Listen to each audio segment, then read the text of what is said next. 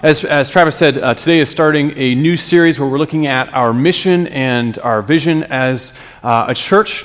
We're going to seek to give a clear picture of what we're all about and how we are, the direction that we're pursuing together. So as he said, it's called Always One More. It's trying to solidify the heartbeat that each one of us is engaged in mission, starting with that one person that God has put on our hearts and what we can do to reach out to them.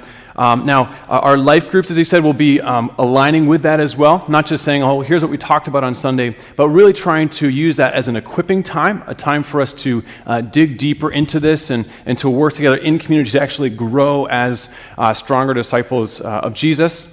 And then also in the little pockets in the chairs in front of you, you'll notice these. This is a personal worship guide.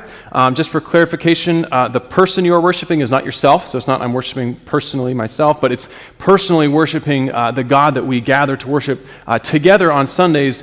Throughout the week, there are opportunities. There's every day of the week, there's an opportunity to get into the Word, to reflect on that, and to ask God to really grow us. But we encourage you to grab one of these today. If you run out in your chair racks, there's more in the display in the foyer as well. But this is an opportunity for us to make this personal and to grow in community. And this is what we're really trying to do. We're trying to learn what it means to be disciples of Jesus and to really pursue that with everything we have. So there are a few guides there, and we'll talk about a little bit more about the details of that as we get deeper into this series. But as we prepare to open God's Word together, please join me in prayer right now. God, we thank you that you are a good God. I thank you for sending your Son Jesus to rescue us. I thank you for the cross, that he died to offer us forgiveness of sins, and the guilt has been removed from us. We thank you for his sacrifice on our behalf. We didn't deserve it, and yet he demonstrates your great love through that. And then we thank you for his resurrection, that he didn't stay dead, but he showed the great victory, your great victory over sin and darkness and death forever. And I pray that as we open your word right now, you would show us what it means to be a follower of Jesus. We pray this in the name of our Savior, Jesus himself. Amen. Now, I realize that as we talk about mission and vision, these kind of things, it's the kind of thing that church leaders talk a lot about, but I realize that that's probably not true for everyone in the room. So I look at contexts where I'm on the other side, not in leadership, but on the other side as a participant, and I realize that, well, I just am not always right there. It's not in the forefront of my mind. Recently I went to pick up my kids from school, and I ended up in the little foyer area of the school, and I noticed that on the wall there was a little plaque that had the mission statement of the school. And I thought, oh, that's kind of interesting. I had some time, so I walked over there and I read what the mission statement is. And this is what it said. Franklin Elementary students will develop a passion for learning, as well as the motivation to set and achieve their own goals with support from school staff and families. I thought, well, that's a pretty good mission statement for a school, right? But then I thought, well, how many people outside of the administrators and maybe the teachers are aware that that statement even exists, let alone that that is what is driving the mission of that school? We've got a few other Franklin parents here. Did you know that this even existed? Had anyone actually seen that in the hallway? Or if I gave you like a multiple choice, like, do you think you would have been able to like pick that one out of the list? I don't think I would have been able to. I was talking to my wife yesterday about this and saying, okay, I was kind of quizzing her. What do you think the mission statement is? And she did much better than I did, but I would have come up with something like, I don't know, you teach kids the basics. I mean, don't think too much about it. This is just what you do. You're in elementary school. You just kind of teach kids. But I think there's a gap sometimes between what we say our mission is and kind of the perception of what really is driving an organization. And I think probably the gap is most pronounced when you look at business mission statements. I always laugh at these things. I'm like, why do you have a mission statement as a business? I found a mission statement generator online. They actually walk you through steps, and they kind of start off with an action word and these really kind of important sounding descriptors that you can add there. And they actually have a button that you can push that can automatically generate a mission statement for you. So I absolutely decided to do that. And here's what I came up with. Here's the mission statement for this theoretical organization that I'm going to start. Our goal is to objectively negotiate equity-invested imperatives and continue to appropriately leverage existing low-risk, high-yield process improvements, as well as to professionally administrate timely opportunities and to approach our jobs with passion and commitment. Boom, that is the kind of organization that you want to work for, right? I think every time I see a mission statement for a for-profit business, I always think, you know what? Let's just be honest here. You're here to make money. Your mission is to make money. Let's just be honest and get that right out the front. That's what you're about. So there's the mission statement, but then there's the perception of, well, if we're honest, what are we really about? And you might think the same thing when it comes to church. So our mission statement is that we're here to make more and stronger disciples of Jesus. So it's not a real fluffy or complicated statement. It doesn't have a lot of important sounding adjectives. But here's my hunch. I bet that we think sometimes that a more honest mission statement is to get people to come to church, to get people to sit in the pews, right? And maybe sometimes to get them to give money too. And we have to admit that at our worst, we can digress to that level of thinking and be content simply with gathering people together into a building. And we have to admit that if more people do come on Sundays, well, we tend to feel pretty good about ourselves. So is that what always one more means? Is it just about gathering more people on a Sunday morning? Well, there is so much more than that. We have to see that that's not what this is all about. Our mission is not just to get more people to come. Our mission is to make disciples. So this morning, we're going to work to start to understand what that means. We're going to look at a story that Jesus tells to challenge what we think church is all about. So we want to gain some clarity on what it means for us to pursue this mission of making more and stronger disciples of Jesus. So grab a Bible. We're going to look at this story together. It's found in Matthew chapter 13, verses 1 through 23. You can use your phone if you want. You can grab a Bible from the chair rack in front of you. Matthew 13 is found on page 1520 of the Bibles on the chair racks. So Matthew 13, verses 1 through 23. As we look at this story together, we're going to be challenged to rethink a couple things here. We're going to see a couple challenges emerge from this. So the first challenge we see kind of comes out of this story that Jesus tells. So here's how Matthew 13 is set up at the beginning, starting in verse 1. That same day, Jesus went out of the house and sat by the lake. Such large crowds gathered around him that he got into a boat and sat in it, while all the people stood on the shore. Then he told them many things in parables, saying, a farmer went out to sow his seed, and as he was scattering the seed, some fell along the path, and the birds came and ate it up. Some fell on rocky places where it did not have much soil. It sprang up quickly because the soil was shallow, but when the sun came up, the plants were scorched, and they withered because they had no root. Other seed fell among the thorns, which grew up and choked the plants. Still other seed fell on good soil, where it produced a crop, 160 or 30 times what was sown. Whoever has ears, let them hear.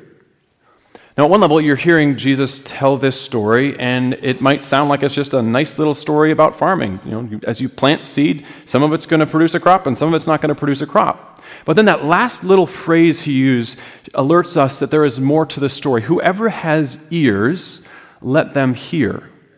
In other words, we're supposed to discern that there's something larger going on here. There's a deeper reality that this story is pointing to. It's not just about farming in the ancient world. And so his disciples ask him what this is about. Verse 10, the disciples came to him and asked, why do you speak to the people in parables? He replied, because the knowledge of the secrets of the kingdom of heaven has been given to you, but not to them. Whoever has will be given more, and they will have an abundance. Whoever does not have, even what they have will be taken from them. This is why I speak to them in parables. Though seeing, they do not see. Though hearing, they do not hear or understand. In them is fulfilled the prophecy of Isaiah. You will be ever hearing, but never understanding. You will be ever seeing, but never perceiving. For this people's heart has become calloused. They hardly hear with their ears, and they have closed their eyes. Otherwise, they might see with their eyes, hear with their ears, understand with their hearts, and turn, and I would heal them. But blessed are your eyes because they see, and your ears because they hear. For truly I tell you, many prophets and righteous people longed to see what you see, but did not see it, and to hear what you hear, but did not hear it. Now, there's a lot that we could look at here, but we won't look in detail other than to recognize that as Jesus is telling stories like this, it's not just a nice story. He's telling us about the kingdom of God. He's telling us important things about his own mission and the mission of God in the world. And if we're ever to understand what he's really talking about, we actually have to hear it from him. He has to give us ears to hear it and explain it to us. And in his grace, he explains to his disciples, and so we can hear too, what this is all about. Verse 18. Listen then to what the parable of the sower means. When anyone hears the message about the kingdom and does not understand it, the evil one comes and snatches away what was sown in their heart. This is the seed sown along the path. The seed falling on the rocky ground refers to someone who hears the word and at once receives it with joy. But since they have no root, they last only a short time. When trouble or persecution comes because of the word, they quickly fall away. The seed falling among the thorns refers to someone who hears the word, but the worries of this life and the deceitfulness of wealth choke the word, making it unfruitful. But the seed falling on the good soil refers to someone who hears the word and understands it. This is the one who produces a crop yielding 100, 60, or 30 times what was sown. So this is about what happens when people hear the message of the kingdom of God, the good news that God sent Jesus to rescue and to redeem, and that he is blessing the world by extending his rule, where he is acknowledged as king around the globe. This is really great news, but people receive it differently. Some people are going to hear that message and it's just in one ear and out the other. They don't really consider it. They don't care about it at all.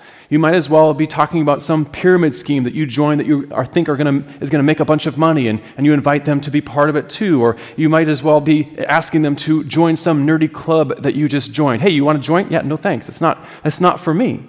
See, it just doesn't strike them as good news. Well, why is that? Jesus says it's because the evil one snatches away the message so they can't actually perceive it. They don't understand that it is actually the best news in the world. That's the seed that falls on the road. The birds take it and it doesn't produce any crop at all, doesn't grow at all. Now, other people are going to hear the message and they'll see that it really is good news.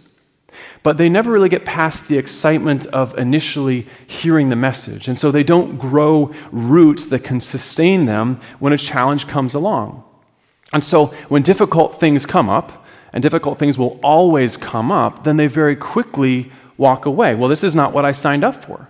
Jesus must not be real. That's the seed that falls on the rocky ground. It looks really promising at first. It sprouts, but then it withers because there's no root. Now, other people will hear the message and they will receive it, and they will welcome Jesus into their lives, and they will consider themselves to be followers of Jesus. They're calling themselves Christians. But there are a lot of different things going on in their lives. So they like Jesus, but they like some other things too. And so rather than Jesus becoming the central part of their life and the foundation of their lives, well, Jesus is just added to the other things that are already there. So they will come to church services, but really their heart is motivated and drawn to things like their kids or their job or their health or something else. There is something else that is driving their life that's not Jesus. That means that Jesus isn't the center of their lives. He's not the one foundational love that directs the whole course of their life. And that means that the growth of hearing the message is really choked out. It can't actually produce any fruit. And that's the seed that falls among the thorns or the weeds. The soil is already occupied, so it doesn't produce any crop. But there are other people who will hear the message of God's kingdom, and they'll get it. They understand. They get that it both demands everything from them and is the best news in the world. And so they become disciples of Jesus, totally devoted to following him in every aspect of their lives. Jesus changes, he becomes the foundation of their very lives, and they are transformed. They become people whose lives are increasingly marked by the gospel. And that's the seed that falls on good soil. It's fruitful. It produces a really great crop, 100 times or 60 times or 30 times what is sown. So why is it important for us to hear this story that Jesus is talking about? Well, it's challenging us to rethink discipleship. And let's be clear on this. When we talk about being a disciple of Jesus, that means being a Christian. So if you think there's a category of Christian that's not a disciple of Jesus, that's a misconception of what this is about. Being a disciple means following Jesus in everything. So let's be clear on what this means and what this parable is talking about here. Being a disciple of Jesus doesn't mean that I prayed a prayer asking Jesus into my heart when I was 10 years old. Right? I mean, the soil that was rocky soil, the rocky soil guy, he would have done that. Jesus is indicating that there's more to it than that. Being a disciple of Jesus doesn't mean that I come to a church service every Sunday morning. It doesn't mean that I check Christian on a survey to indicate my religious preference. It doesn't mean that I give 10% of my money to the church. It doesn't mean that I am a member of a church. It doesn't mean that I go to life group every week. I mean, the thorny, weedy soil guys might do some or all of those things. The only kind of soil that is of any use to the farmer is the seed that produces a crop at the end. So what that means for looking at what it means to be a disciple of Jesus is that what matters is fruit, that there's something produced in us. Now, that can be an ambiguous kind of a statement. What does it mean to have fruit in our lives? What does it mean for the gospel to bear fruit? In short forms, it means that our life is totally transformed by meeting Jesus. So it's also a broad category, and the Bible talks in a lot of different ways about what this looks like. And one of the most fundamental of these is talking about the fruit of the Spirit. So as the Spirit applies the message of the gospel, this good news of God's kingdom into our hearts, it transforms who we are. In Galatians chapter 5, it talks about this fruit. First, it talks about what used to categorize our lives and anger and deceit and all these kind of things. And then it talks about the fruit that the Spirit produces in us: love, joy, peace, forbearance, kindness, goodness, faithfulness, gentleness, self-control. So the fruit of the gospel, the fruit of God's kingdom in our lives that Jesus is talking about here is that fruit. So if our lives are increasingly marked by those characteristics and decreasingly marked by what used to rule our lives, that's showing that the gospel is doing something in our hearts and it's doing something in our lives. In Colossians chapter 1, it talks about the fruit of good works and the fruit of knowing God more and more and the fruit of being thankful and pouring out our praise to God more and more. That too is the fruit that the Spirit enacts in us as we encounter Jesus. It's a transformed life of holiness, of good works. In 1 Corinthians 12 and Romans 12, it talks about what it looks like to have the gifts given to us by the Spirit, and whether that's prophecy or service or encouragement or generosity or serving or leading or having acts of mercy. These are gifts that the Spirit gives us to be able to minister in the church, to minister in the fellowship of those who follow Jesus. In Romans 1, Paul talks about wanting to have a harvest among the people in Rome, and that harvest there is more believers. So all these things are wrapped up in showing us what it looks like to have the kingdom of God bearing fruit in our lives. It's about growing deep roots that then produce the good fruit of transformation, righteousness, justice, and then reaching out with this message to others. If you have ever wondered what our tree logo is all about, that's what it is. It's about saying we don't want to stagnate, and we don't want to have superficial growth. We want to have deep roots that then grow a vibrancy in our lives that then spreads through our community as well. Now, in terms of our mission statement, we can condense all of that thing down to say this is about us becoming stronger disciples of Jesus who make more disciples of Jesus. But as we say those kind of things, recognize that is shorthand for a huge picture of transformation. When Jesus talks about that crop that's produced, the fruit that's going on here, keep in mind that whole bigger picture. It's a whole life of transformation by encountering Jesus. So as Jesus is telling this story, we're really challenged to rethink our picture of what it means to be a Christian. What does it mean to be a disciple of Jesus? Anything less than the transformation, whole life transformation that produces the fruit of righteousness as the Spirit empowers us to live a holy life pointing others to Jesus and telling them about Him is less than what's envisioned here. And yet how often have we settled for much less than that when we think about what it means to make disciples and to be a disciple of Jesus? But not only are we challenged to rethink discipleship as a church, we're also challenged to look in the mirror and to think about ourselves. Where do we fit into this picture? So as Jesus is elevating the picture of what it means to respond to the gospel here, he's also offering an implicit challenge to consider ourselves. Well, where do I fit in this story? How have I responded to the gospel? Is my life truly fruitful? Is the gospel really producing in me a harvest? And remember, Jesus challenges his listeners, whoever has ears, let them hear. Yeah, I think it's very hard for us to actually open up our lives to this kind of critical self-examination. We hear someone saying something like this, and it's easy for us to assume that we know where we fit in the story. And we're, of course, on the good side of this. We're the good soil. We're producing this crop of 30, 60, 100 times.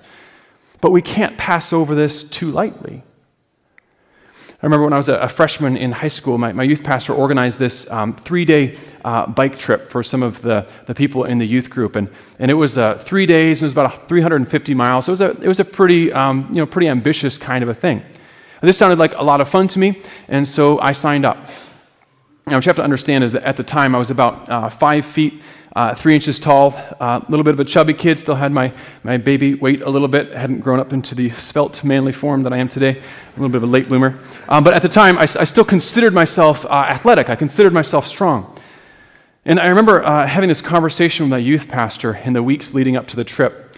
He sat me down in his office and he said, I've got some concerns about some of the guys who have signed up. And so I'm sitting there thinking, well, okay, Adam, he claims to be lazy, but, he's really athletic, he's strong, he's much better than he would say. And Jason, he's a cross-country runner, he's in great shape, he'll do absolutely fine. I mean, Eric, he's the strongest guy I know, he works out more than anyone else. So I'm going through the list, everybody's great. And then so he just let it go. I left one person out of that mix, but he let it go, and we decided to go. So we went on the trip, and the whole time, guess who struggled to keep up? This guy, right? Like, I'm this 5'3" chubby kid. I can't keep up with these strong athletic guys. And so the whole time, I'm way back there in the pack, and they're having to try to slow down and wait for me all the time. I'm embarrassed to say that it took me till college to realize what that conversation was really all about. See, I was so confident in my ability that I didn't even see it. It didn't even cross my mind that it could possibly be about me. And it was all about me. And so here, we hear Jesus talking about different kinds of soil, and it's very easy for a gathering like this, where we are in a worship service on a Sunday morning, to think, absolutely, I'm the good soil. That's me. But that can be a disastrous assumption. It's very easy to fool ourselves.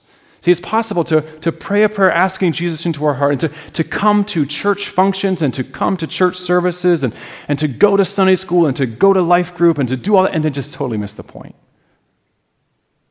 So we're challenged to actually take a hard look in the mirror here, to look at what is going on in our lives. What soil am I? If I am going to be completely honest, as I open myself up before God, asking for the Spirit to examine my heart, what am I actually going to find here? Am I producing the kind of fruit that marks a person who has been transformed by Jesus? We have to make it personal. This has to be something that we allow ourselves the freedom to come before the throne of grace and to ask God's Spirit to show us who we truly are. This week we're going to spend some time in our life groups and in our devotional time, our personal time of worship, digging a little bit deeper into this and reflecting on this and asking God to give us insight into this, to show us who we really are and how we have responded. What is my story? Have I truly encountered Jesus? What difference is this actually making in my life? Now, I want to be careful here because there's a way to take this that makes it sound like just a beat-down message, right? Like you come here on Sunday and you think you're a Christian. I'm coming here and just laying the smack down on you, hammering you down, saying, well, you need to think about yourself. Well, that's not the goal. The goal here is not to beat you down or to discourage you. Here's what I hope happens instead. I hope that together we get a bigger picture of what church is all about and a bigger picture of what the Christian life is really all about. Because here's the thing. If this is just something that you come and do on Sunday mornings, how lame is that? I mean, think about it. There are other things that you could be doing right now that could be really enjoyable things. If this is just a gathering that you do, a religious thing that you do, a social thing that you do, you can find other options. I mean, you could be sleeping in right now. You could be making a big breakfast for your family or your friends. I mean, you could be going for a bike ride along the lake or something. There are other things that you could do. If this is simply just something you do, a weekly gathering that you do, I mean, go join the Rotary Club or the Optimists or start a book club or do something else, right? Next week, everyone's going to be gone, but I'm glad you're here. I really am. But let's just make sure that we're clear on this. Church is so much more than just an hour a week. What Jesus is talking about, being a disciple of Jesus, is so much more than that. And it's easy for us to shrink down what we're talking about here. But Jesus is pointing to this fact that the gospel is powerfully transformative. It's not just a weekly gathering. It is something that changes every aspect of your life. In our life groups this week, we're going to look at different stories of what happens when people encounter Jesus. So we're going to get in the Gospels, look at the biographies of Jesus' life, and see what happens. And no two stories are alike, but what we see again and again is that when someone meets Jesus, it changes everything for their life. It's a revolutionary experience that turns lives upside down and shakes them up. And what I want us to see is that those stories are not just things that happened in the past. The message of the kingdom of God, the good news that God sent Jesus to rescue and to redeem us, that continues to spread around the globe today, and it continues to spread through our neighborhoods in a way that will leave an indelible mark on everyone who encounters it. There's this great passage in Isaiah that's really captured my imagination over the past year, and I hope it gives a new expectation of what this is all about. Isaiah 35, the desert and the parched land will be glad. The wilderness will rejoice and blossom. Like the crocus, it will burst into bloom. It will rejoice greatly and shout for joy. The glory of Lebanon will be given to it. The splendor of Carmel and Sharon, they will see the glory of the Lord, the splendor of our God. Strengthen the feeble hands, steady the knees that give way. Say to those with fearful hearts, be strong, do not fear. Why? Because your God will come. He will come with vengeance, with divine retribution. He will come to save you. And this is the result. Then will the eyes of the blind be opened and the ears of the deaf unstopped. Then will the lame leap like a deer, the mute tongue shout for joy. Water will gush forth in the wilderness and streams in the desert. The burning sand will become a pool for the thirsty ground, bubbling springs. In the haunts where jackals once lay, grass and reeds and papyrus will grow. So picture the most desolate possible land. Picture like Death Valley or the Badlands or something like that. No visible growth. Nothing that's of anything there, just desolate. And then suddenly bursting into bloom like a rainforest or a jungle, like all these vibrancy of green and yellow and red and orange, all this life, all of this vibrancy coming out of that. That's not just coming to church. It's a picture of the world made new, and that's what this is all about. I want you to think about what that looks like in Ludington and Mason County in our time. What does it look like when God's kingdom comes, when that renewal and that redemption starts to take root here? Think of the areas of our community that are crying for new life. What does it look like when God's healing comes, when His redemption comes? And there are good things happening here. I've noticed so much more optimism in the past year versus 8 years ago when my family first moved here. We've come a long way, but there is still so much brokenness and so much heartache. Are people here, that your neighbors, the people that you interact with, are they really marked by what God's kingdom brings? Love and joy and peace and patience and goodness and gentleness and self-control. Is that what the people around you are marked by? Do you see the kingdom of God in them? No, there's a lot of hurt and there's a lot of brokenness. We need this kind of redemption that Isaiah 35 talks about. And it's the same for the church. We've come a long way as a church too. We had about 120 people when I first got here and less than a dozen kids. And we've seen those numbers jump way up. But what I really love about our community is that we recognize that if that's just getting more people into this building, then we haven't done anything. That's not our mission. Our mission is not just to gather people together and to help them come on Sunday mornings. It is to make more and stronger disciples of Jesus. And we will not be content until we try to be effective at actually making disciples, people who are deeply rooted in Christ and growing in Him, and then having that vibrancy of a totally transformed life that is then affecting every area of life and reaching out to our neighborhoods from the gospel, not just from what is in ourselves. And that's how this beautiful picture of the world made new from Isaiah 35 begins to happen. That's how whole neighborhoods and whole communities are transformed. It starts with very ordinary people like you and me encountering Jesus in a life-transforming way. When we actually meet Jesus, when we encounter the Savior and the King of the world, the message of Jesus then shakes up our lives, and it begins to transform us and to bear fruit. The beauty of the gospel captures our heart, and the Holy Spirit transforms our lives so that we become people who love God with all of our heart, soul, mind, and strength, and who love our neighbor so much that we give sacrificially of our time and of our energy to serve them and to point them to Jesus. Now, we're going to continue to dig into this in the next few weeks, and this week we'll dig in life groups and in our times of personal worship. Next week, we're going to look more specifically at how we actually do this. But for now, let's raise our expectation for what church is all about. It's not coming to a building for an hour a week. It is meeting Jesus and being transformed forever, every aspect of our lives. Jesus calls us to so much more, and it's so much more beautiful and so much more satisfying than we can imagine until we actually meet him. So let's pray right now that God would do that in our hearts through the power of his word and his gospel. Please pray with me. God, we thank you that there is more. I confess in my own heart that the times when we settle for so much less, God, forgive us for our foolishness. We thank you so much for this great message of Jesus, who he is and what he does. And I pray that you would, by the power of your Holy Spirit, raise in us a true expectation of what it means to encounter him. We can't manufacture this on our own, but we desperately want this for ourselves and for our community. We hear about what redemption looks like.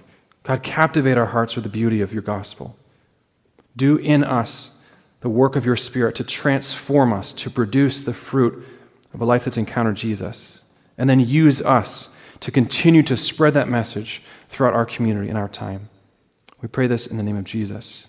Amen. Now, I want you to see that this is not just something that is abstract and something that we talk about. And I want you to see that this is not just something that happened in the days of Jesus, this transformation that we're talking about. And it's not something that's just for like super spiritual, amazing people as well. So I've asked Joey Anderson to come and share a story of how he has encountered Jesus. So Joey, come on up now. If you know Joey, you know that he is an amazing person, but you also have to know that he's not a perfect person. And he'll be the first to admit that. He's an ordinary person who met Jesus. And so I'm looking forward to having him share his story of how that happened. All right. Thank you, Pastor Gary. So today, in our short time, I want to share a little bit of my story, my testimony. To the best of my ability, I want to share with you the grandness of encountering Jesus and the impact on one's life that encounter has. So first, I want to talk about how I was raised. See, I was born and raised in a Christian home. I accepted Jesus into my heart at the young age of 5, making pancakes with my mom in the kitchen. I was loved by 2 parents and cared for by 2 siblings. But like many of us know, we all have our roadblocks. We all have the things that tear us down. At the young age of 9 years old, actually it was the day after my 9th birthday, I was diagnosed with type 1 diabetes. I can remember laying awake at night and yelling and screaming at God, saying, "Why didn't you give this to my brother and my sister? Why me?" I look back and I ask myself, what drove me to that? Perhaps being only 9 years old, I was petrified of a disease I was just told that I would have for the rest of my life. I knew nothing about it, and so it scared me. Perhaps even under all that terror, though, I was selfish. I saw my life changed and shattered by something I never wanted, and I cared little for who else it could or would affect. I just wanted it gone.